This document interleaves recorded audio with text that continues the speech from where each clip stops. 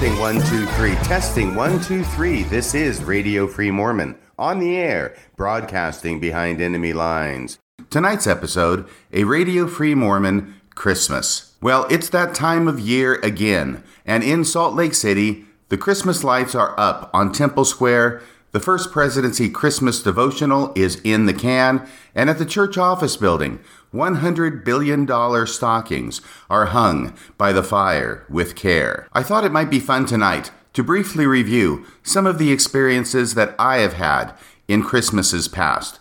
But before I get to Christmases past, I want to talk a little bit about Christmas present. Here at Radio Free Mormon, I received a package the other day from an anonymous source. It arrived in a cardboard tube with no return address. Upon opening it, I found that it contained not one, not two, but 4 posters.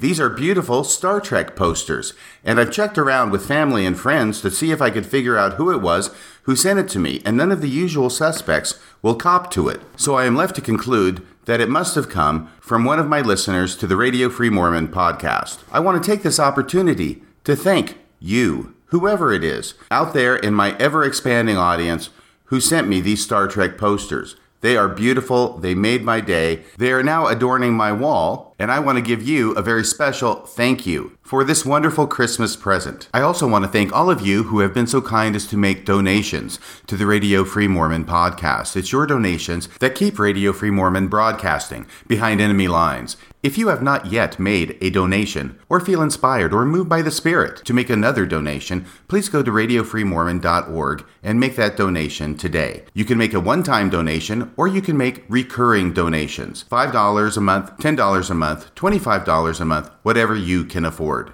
We here at Radio Free Mormon appreciate your support. Turning now from Christmas present to Christmas past, when I grew up as a kid, I loved Christmas more than anything else in the world. I probably wasn't the only kid who felt that way. Now, you may have heard me say before that actually my favorite holiday was Halloween. And in some sense, that's correct. As soon as October came onto the calendar, I was all about Halloween, and Halloween was my favorite holiday, at least until Christmas rolled around. And then Christmas became my favorite holiday. As soon as the calendar turned to December, I began to feel that rush of Christmas spirit, that incredible excitement and anticipation that only a child can understand. And if you experience this kind of Christmas spirit and excitement, you will understand what I'm talking about. I've thought a lot about this and how could I possibly describe this amazing feeling? And I am unable to come up with words that will do it justice. I just want to clarify that this Christmas spirit and excitement and anticipation has nothing to do with the presents that I would be getting or looking forward to getting on Christmas Day. That was the smallest part of this Christmas spirit. It was all about the magic in the air, the expectant arrival of Santa Claus. Not what he would bring me, but that such a being actually existed and was even at the beginning of December working hard at the North Pole with his elves in order to fly all around the world on Christmas Eve and bring presents to good girls and boys. That magic culminated on Christmas Eve and began to dissipate quickly as soon as Christmas Day arrived. From my point of view, the presents themselves were actually sort of a lovely parting gift as that Christmas spirit began to diminish. And my excitement was so great leading up to Christmas that for at least a week after Christmas, I was prostrate with sadness and disappointment. I had the post-Christmas blues, worse than any kid you could imagine. And all I knew was that it would be a whole year before I would be able to experience it again. I remember once when I was 6 years old on Christmas Eve. This is when we lived in Waco, Texas. We lived in a 2-story house. My bedroom, as well as the other bedrooms for the other members of the family, was on the 2nd floor. We had been sent to bed by our parents with strict instructions that we needed to stay in bed because Santa Claus would be coming. And if you get out of bed and you try and see Santa Claus when he's there, bad things happen, like Santa Claus gets wind of it. He leaves in a hurry without the chance to leave the presents under the Christmas tree. So this is one rule I strictly followed. I remember that Christmas Eve, lying awake in bed with my brother Cam, filled with excitement, knowing that any minute Santa Claus would arrive. And I remember distinctly hearing outside of my 2nd-story window the crack of a whip in the still and frosty December night. I knew at that point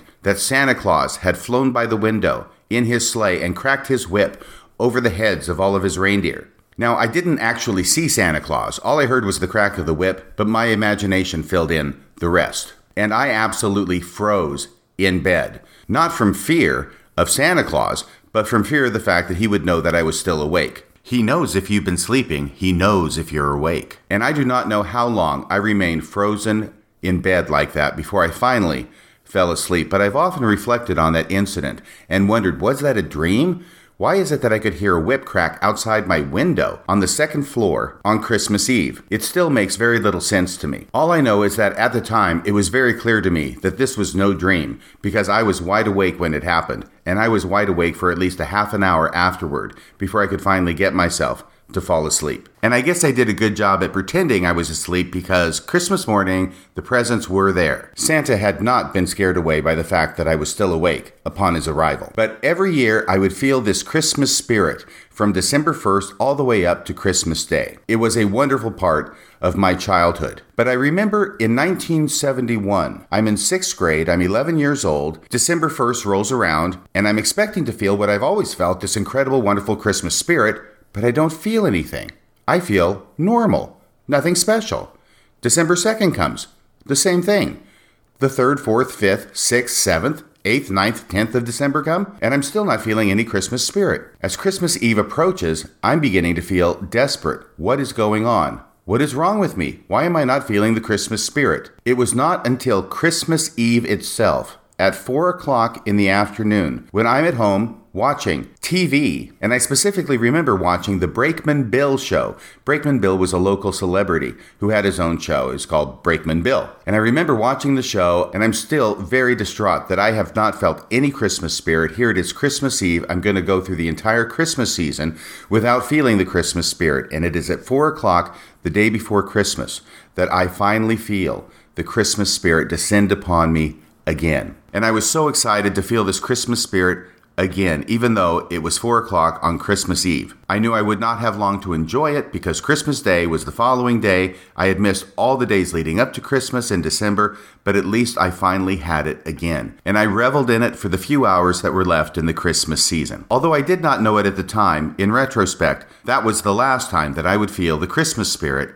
as a child, or as an adult, for that matter. And every year following that, in 1972, 73, 74, 75, 76, 77, December would roll around and I would once again be desperate to feel the Christmas spirit, but it wasn't there anymore. And Christmas became no longer a time of delight, but a time of despondency. I wanted to feel that Christmas spirit back again so much, and yet it was gone forever. Now, as listeners to this program know, I was baptized into the LDS Church in the summer of 1978, fresh out of high school. And as Christmas time of 1978 rolled around, I was certain that this was the answer to my Christmas spirit problem.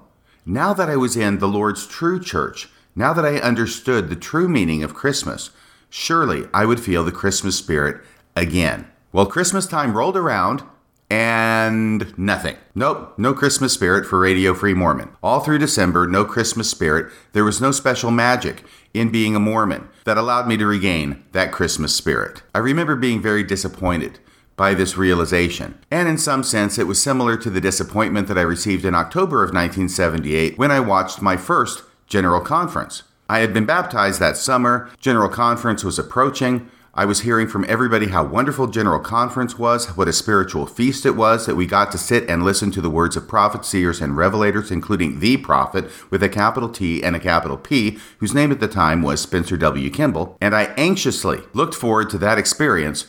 But when I was finally listening to General Conference for the first time, I had to admit, if not to others, at least to myself, that this was a very boring experience. It seemed more like a corporate board meeting than an outpouring of the Spirit. Even though I would not have known what a corporate board meeting was at the time, I knew that it was anything but exciting.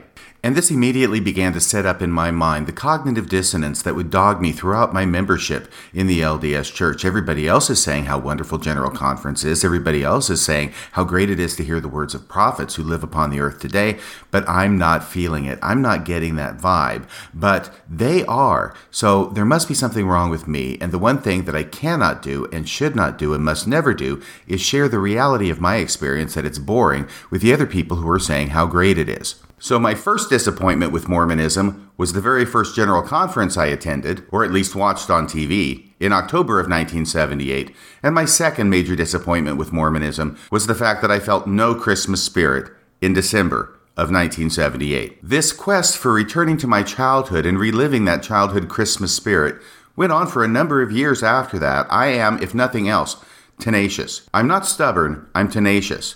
Stubbornness is a vice. Tenacity is a virtue. But at some point, I finally realized that this was kind of fruitless and it wasn't helping me at all. And if anything, it was just making me miserable. And so I finally decided just to allow Christmas to be what Christmas was and to enjoy it for what it was and not to try and force it to be something that it wasn't, but that it had been when I was a child. And after I made that decision, Christmas and I have gotten along much better over the years.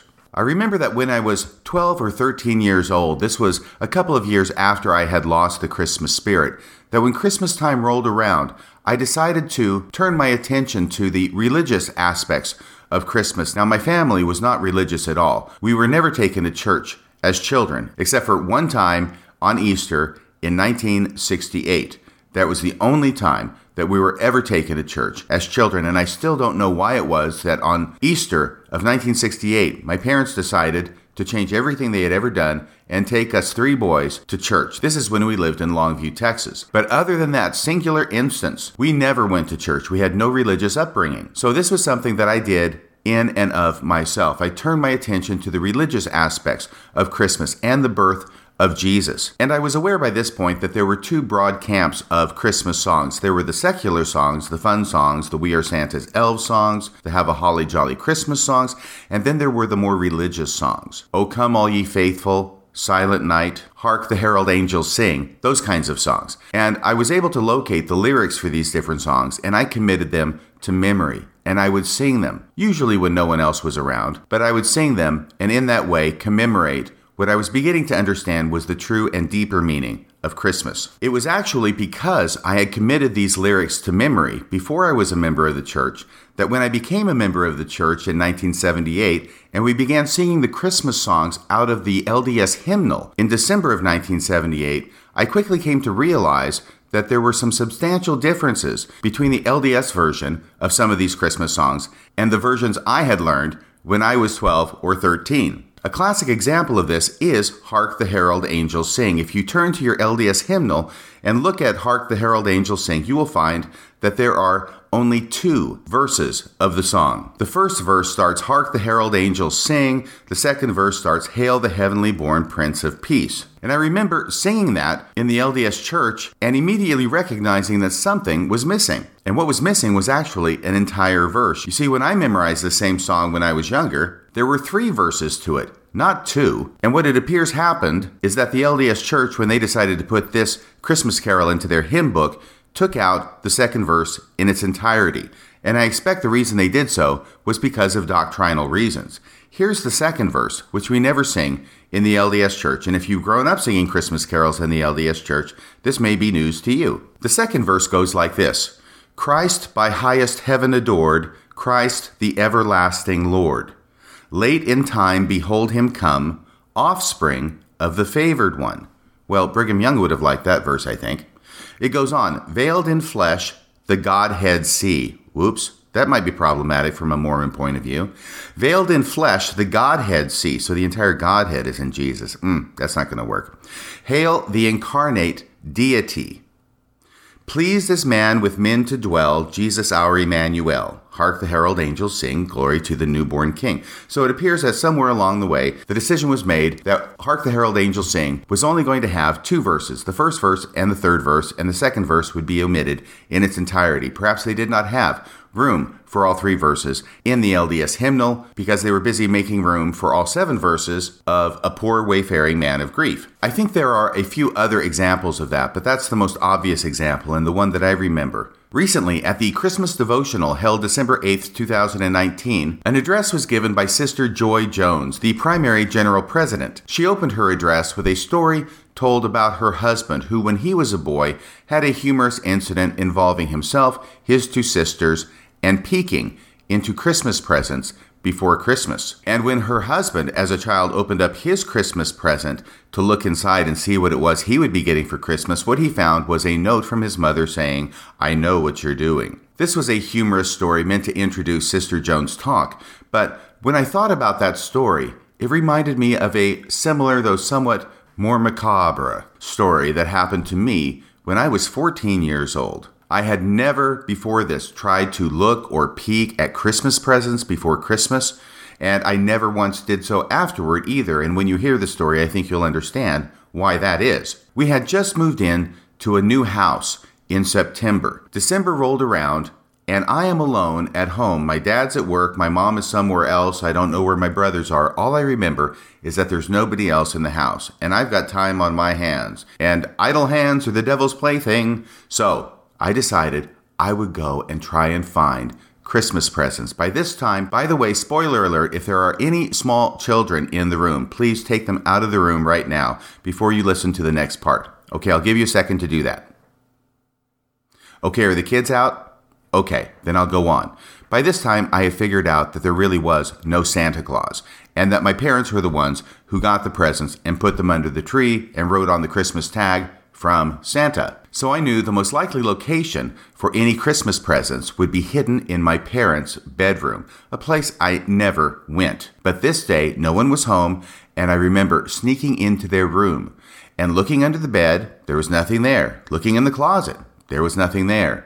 I turned my attention to their large chest of drawers. I went through the top drawer. Nothing there. I went through the second drawer. Nothing there. I opened the third drawer on the bottom and began rummaging through my mother's bras and panties. I was not interested in my mother's bras and panties. Let me repeat that. I was not interested in my mother's bras and panties. So I dug through the bras and panties, and underneath them, I didn't find a present, but I did find a manila folder. I took the folder out, and I opened it up, and inside, I found some documents. So picture in your mind, Radio Free Mormon, alone at home, when he's 14 years old, finding some documents in his parents' bedroom, opening them up, looking at them, and reading that his mother, my mother, had been committed to a mental institution 2 years before I was born because she attempted to commit suicide by slitting her wrists with razor blades. Now, I want you to know that my mom passed away on October 10th of the year 2000. My dad passed away on March 9th of 2011. It is very unlikely that you will know who they are, and if you did, I'm not sure it would matter that much anymore to them anyway. But that discovery in December of 1974 was quite a shock to my system. That was not what I had been expecting to find hidden in my parents' room. And I sure as hell never went around sneaking in my parents' room looking for Christmas presents again. And I remember, for some time after that, not being able to look at my mom in quite the same way. And every now and then, I would try and get a glance at my mother's wrists. And when I did, I could see the distinct, though faint, tracings of delicate scars across the inside of each one of those wrists. So delicate that I never would have noticed them if I had not known what they were and where to look for them. Okay, that's a downer. Let me fast forward now to the Missionary Training Center. I was baptized in June of 1978. I entered the Missionary Training Center on November 14th of 1979. I would be there for 2 months, the entire holiday season. I was there for Thanksgiving of 1979, I was there for Christmas of 1979, and I was there for New Year's Eve of 1979. I remember that on Thanksgiving as well as on Christmas, there were special movies that were shown, and this was in the big hall that they had at the MTC. I only found out recently that the MTC had actually been constructed only a year or two before 1979. So it was a pretty brand new facility. when I was there. But there was a large meeting room in the MTC that could pack in pretty much all the missionaries. And the powers that be hauled out a big old projector, stuck it in the middle of the room. The rest of the room was filled up with rows and rows of metal folding chairs for the missionaries to sit on. And movies were shown from this projector up on a big screen in front of the room. I can still remember that there were 2 movies that were shown on Thanksgiving, and there were 2 different movies that were shown on Christmas Day. I think I watched pretty much all of them. The 2 movies on Thanksgiving were The Slipper and the Rose, which I had never seen before, and Oliver. And the 2 movies on Christmas Day were It's a Wonderful Life, which, believe it or not, I had never seen before that time, and Barabbas, starring Anthony Quinn. My 2 months at the MTC were extremely busy. I certainly learned how to work at the MTC. I know that my dad had been concerned when I was a teenager about my seeming unwillingness and lack of interest in working. He would sometimes remark to his friends that his son, Radio Free Mormon, was not afraid of work, that actually he could lie down beside it and go to sleep. And while there may have been some truth to that remark, I definitely learned how to work at the MTC. We were in bed by 10:30, or at least that was the rule. We were supposed to be in bed at 10:30 and up by 6:30. I and the rest of the members of my district were housed on the 3rd floor of the Dan Jones building. Each of the buildings was named for a famous missionary in the LDS Church. My building was named for Dan Jones, the famous missionary to Wales. That would be the country, not the mammal. And the first thing we did upon getting up was we went to the gym for the daily PE class. Different districts would have gym class throughout the day. We had it first off, and I kind of liked it better that way. It definitely got my blood pumping, and when we were done with PE, we would go back to the Dan Jones building, we would shower up, we'd get dressed, then we'd head out for breakfast before we started going to class. And classes went for about 3 hours in the morning, then break for lunch, then about 3 or 4 more hours in the afternoon, then break for dinner, then 3 more hours in the evening, and then we'd head back, get ready for bed, and then we were supposed to be in bed by 10:30 and repeat the cycle all over again. I remember a couple of things about gym class. The gym teacher had a very interesting set of calisthenics that he had everybody do. This is how we began every gym class, and it was 15 minutes of calisthenics. Now, 15 minutes is not a terribly long time, but what he managed to do was come up with a system that was absolute torture. It was absolute torture during this 15 minutes. And he had 15 different kinds of calisthenics that we did during these 15 minutes, 1 different kind for every minute. And there would be jumping jacks. Those were the easy ones, right? There would be burpees. Those were much harder. There were push-ups, 3 different kinds. There were sit-ups, 3 different kinds of sit-ups. And so there were a total of 15 different kinds of these calisthenics. And the idea was that he'd blow the whistle. You would do the particular calisthenic as hard as you could for 10 seconds. Then you'd rest for 10 seconds. Then you'd do the same one as hard as you could for 10 seconds. And then you'd rest for 10 more seconds. And then you do the same one as hard as you could for 10 seconds. And then you'd rest for 10 more seconds. That was the end of 1 minute. That was the end of 1 set of calisthenics. Then you went to the second set of calisthenics and you repeated the process as hard as you could for 10 seconds, rest for 10 seconds, and so on until you'd gone through all 15 sets of calisthenics for 15 minutes. After calisthenics, we ran laps around the inside of the gym. Now, I was there in Thanksgiving and December and into January of the year when it was extremely cold outside. I don't know if they ran outside during the warmer months. I hope they did. But what we did was we ran around the inside of the gym, laps around the inside of the gym. And up on the wall, on large pieces of poster board, were lists that were written. I remember there was a list that was written of the original apostles. There's Peter, James, John, blah, blah, blah, blah, blah, all the way down to number 12. There was another list of the current apostles with Bruce R. McConkie and LeGrand Richards and Mark E. Peterson and Boyd K. Packer. I think he was one of the newer kids on the block at the time. And then there would be another list with the books of the New Testament, another list with the books of the Book of Mormon, and so forth. And those were posted up on the wall where everybody could see them. They were written in big letters. And the idea was this, is that a particular list was picked for every day. And what we would do was run around the gym until we had memorized all the names on the particular list for that day. And we had to keep running and running and running until we had them memorized. And then when we had them memorized, we would go to the coach, we would pass them off. If we didn't pass them off, then you had to keep running until you could. But ultimately, you would run to the coach, you would pass them off, and once you'd done that, then you could play volleyball for the rest of the period. That was PE class at the MTC. Our living arrangements at the MTC were quite simple and Spartan. We lived in dorm rooms. And basically, we were only in our dorm rooms at night to sleep. There were 4 missionaries in every dorm room, 2 sets of bunk beds, and 4 desks. I mentioned before in my interview with John DeLynn that I had been studying dance for 3 years prior to going to the MTC. I was absolutely in love with dancing, and I expect that I was the only missionary before or since who had a big black and white poster of Mikhail Baryshnikov taped up on the wall of his dorm room at the MTC. I have no idea how I got away with that, or if such a thing would even be allowed today. I'm kind of doubting it. Posters of Jesus, okay. Posters of ballet dancers, probably not so much. One other thing that I got away with that I'm kind of surprised about in retrospect had to do with the name tags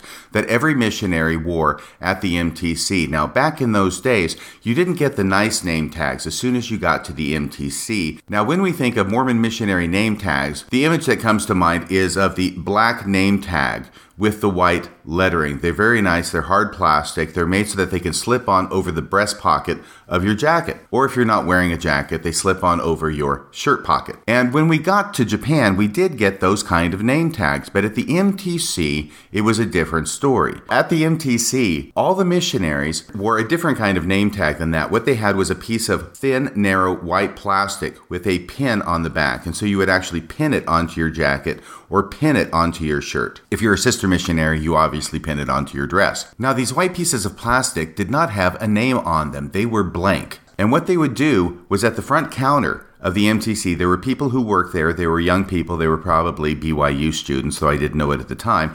But they worked there. They manned the station. They were there pretty much 24/7, I think, in case emergencies arose. And on these white pieces of plastic that were pinned to the front of my jacket, there was a strip with my name on it. Every missionary got a strip with their name on it, and these were made at the front desk with a label maker. Yes, this is 1979. This is the age of label makers. So the people at the front desk would take a label maker, and they would make the names, and when you got there, you had your name created on a label maker. And the label maker is a handheld device that you run a strip of plastic through. You use it to punch letters into the piece of plastic. Once you get it through the label maker, you cut it off. It's sticky on the back, so you take the label with your name on it, you stick it on the white plastic pin, and you are ready to go. And if your name is Smith, then you have not Elder Smith, you have E. Smith. If your name is Jones, you don't have Elder Jones, you have E. Jones. And if you're a sister, it's S. Smith or S. Jones, as the case may be. Those were the labels that every missionary wore at the MTC. So basically, it was a simple matter. If you lost your name tag, that you could go to the front desk, you could get another one of these cheap pieces of plastic with a pin on the back, and the person at the front counter then would pull out the label maker and punch out a new name tag for you, and you were good to go again. Well, when I was in high school, there were a number of TV shows that I liked, but none I liked more than Starsky and Hutch. It was a detective show. It was about a couple of cool detectives in LA, and Starsky was the guy who I liked the most. He had the fiery red Gran Torino, and they would drive around in that car and they would fight crime in LA. So at one point, I got this crazy idea, and I thought I would give it a go, and my companion, Elder Weaver, was on board with this idea. So we went up to the front desk one evening, probably right after dinner and before class started. As I say, there wasn't a lot of free time at the MTC. And we went up there, we'd taken off our tags, and we went up there, and I started talking to the guy behind the counter, and I told the guy behind the counter that unfortunately, both myself and my companion had managed to lose our name tags, and we needed him to make new ones for us. Now, there are literally hundreds, if not thousands, of people at the MTC at this time, thousands of missionaries. The guy behind the counter has no idea who I am. He has no idea who my companion is. So he asked me, "What is your name?" And he's actually spelling it out on the label maker as he's asking me. And I don't give him the name at first. Instead, I say, "I'll spell it out," because it's kind of hard to spell. And I start spelling S-T-A-R as he's making each letter in the label maker. And finally we get to the end and he looks at me and says, "Starsky, huh?" And I say, "Yeah, it's kind of unusual. I get a lot of fun made of my name, but that's really it." So the guy finishes the label, pulls it out, tears off the adhesive, sticks it on the back of the white name tag, and now I am officially Elder Starsky. And I said, and my friend lost his too. I think I probably waited to that point to reveal the amazingly coincidental fact that my friend, my companion, had lost his name tag as well. And the guy behind the counter gets a wry smile and he says, "Let me guess, his name's Hutch." And I said, "No, actually it's Hutchinson."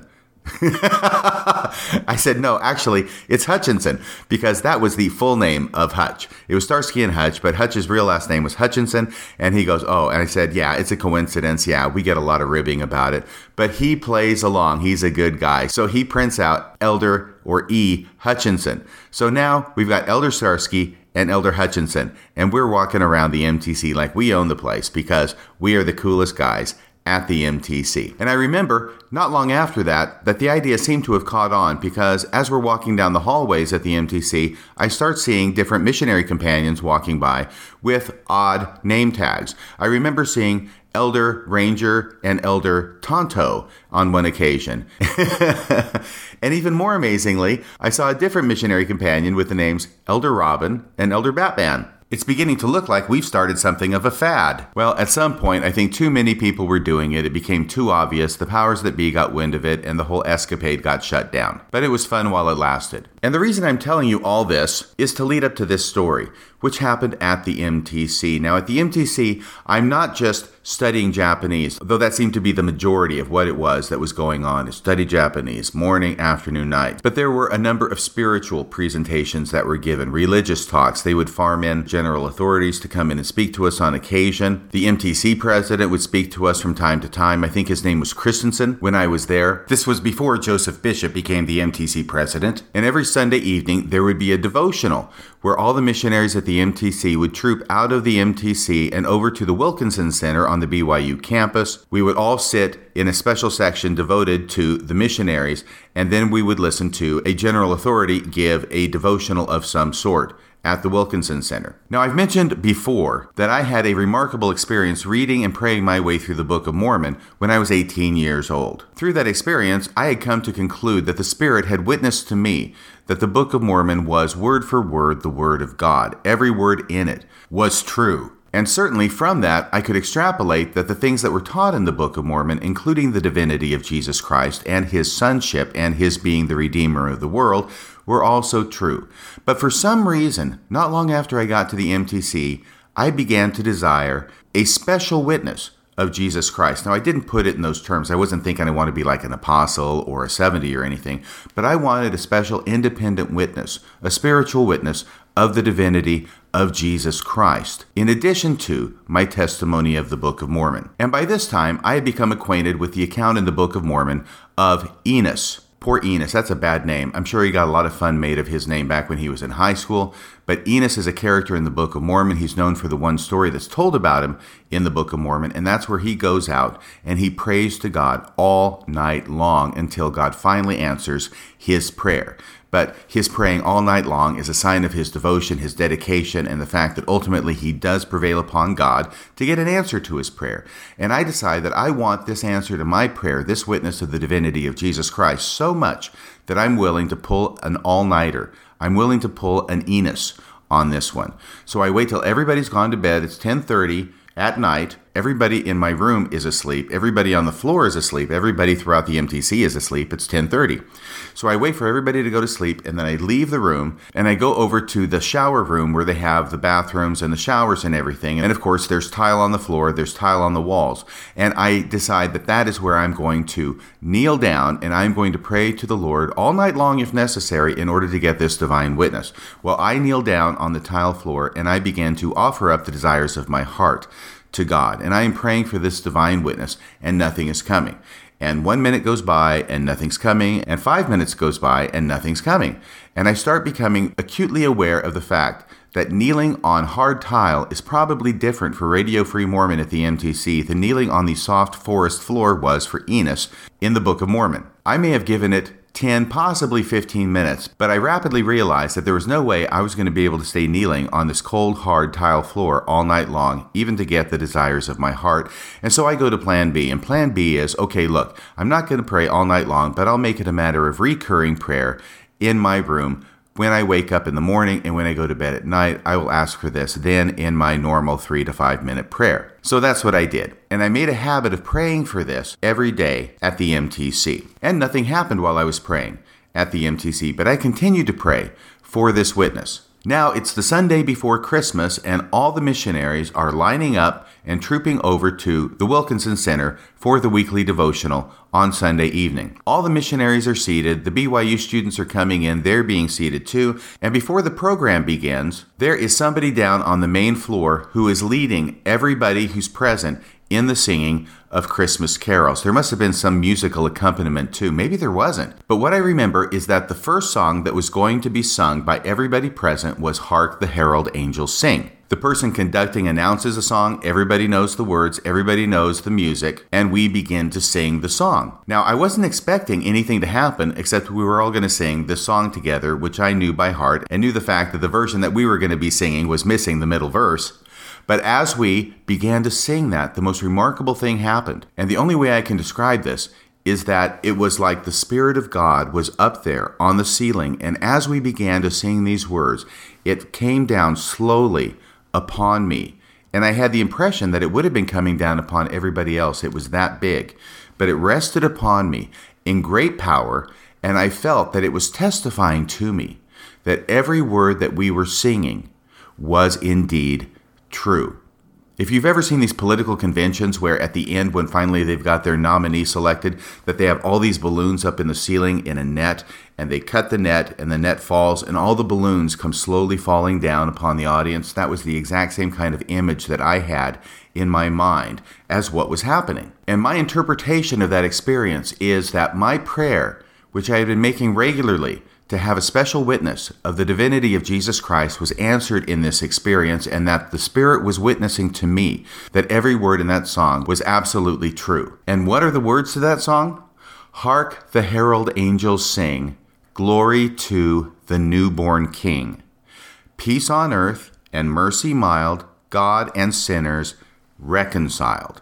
Joyful all ye nations rise, join the triumph of the skies. With the angelic host proclaim, Christ is born in Bethlehem. This was the answer to my prayer.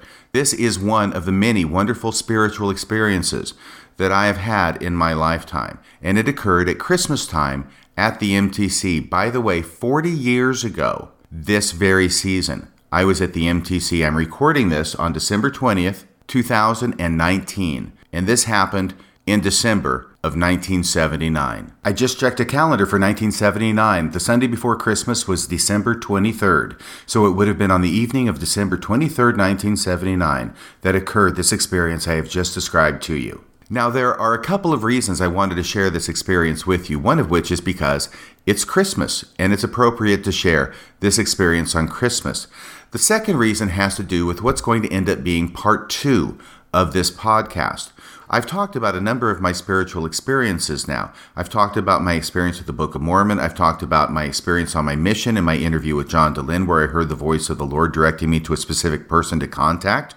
I'm now sharing this experience that I had with you at the MTC during Christmas of 1979. And there are other wonderful experiences that I have had. And the question arises frequently, how is it that a person like you, Radio Free Mormon, who has had these kinds of spiritual experiences confirming to you the truth of the church and the reality of the Savior, can end up now being where you are, where you no longer believe in the truth claims of the church and you've got a lot of doubts about the reality of Jesus being the Son of God? Even in my interview with John Dehlin, the 7-hour interview with John Dehlin, toward the beginning, he raised that question and said, we'll get to that later. But we never got around to it later because there was so much other stuff to talk about. And at least one person in the comments section to that interview raised that question and said that she was very interested in finding out what the answer to that question was for me. How do I reconcile my spiritual experiences with where I am today? And indeed, that question becomes all the more poignant when frequently, if people leave the church, the counsel they receive from church leaders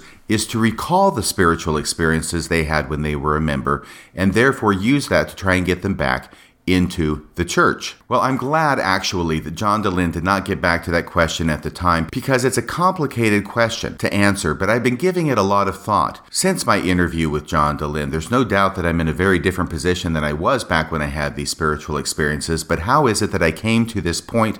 Why is it that I can have those spiritual experiences and not deny the truth of them or their actuality, or that I actually did experience them, and yet feel comfortable being where I am today. That is what I am going to go over in my next podcast. But in the meantime, I want to wish you and yours the very merriest of Christmases this holiday season. In the immortal words of Irving Berlin, may your days be merry and bright, and may all your Christmases be white and delightsome. That's about all for tonight. Until next time, this is Radio Free Mormon, signing off the air.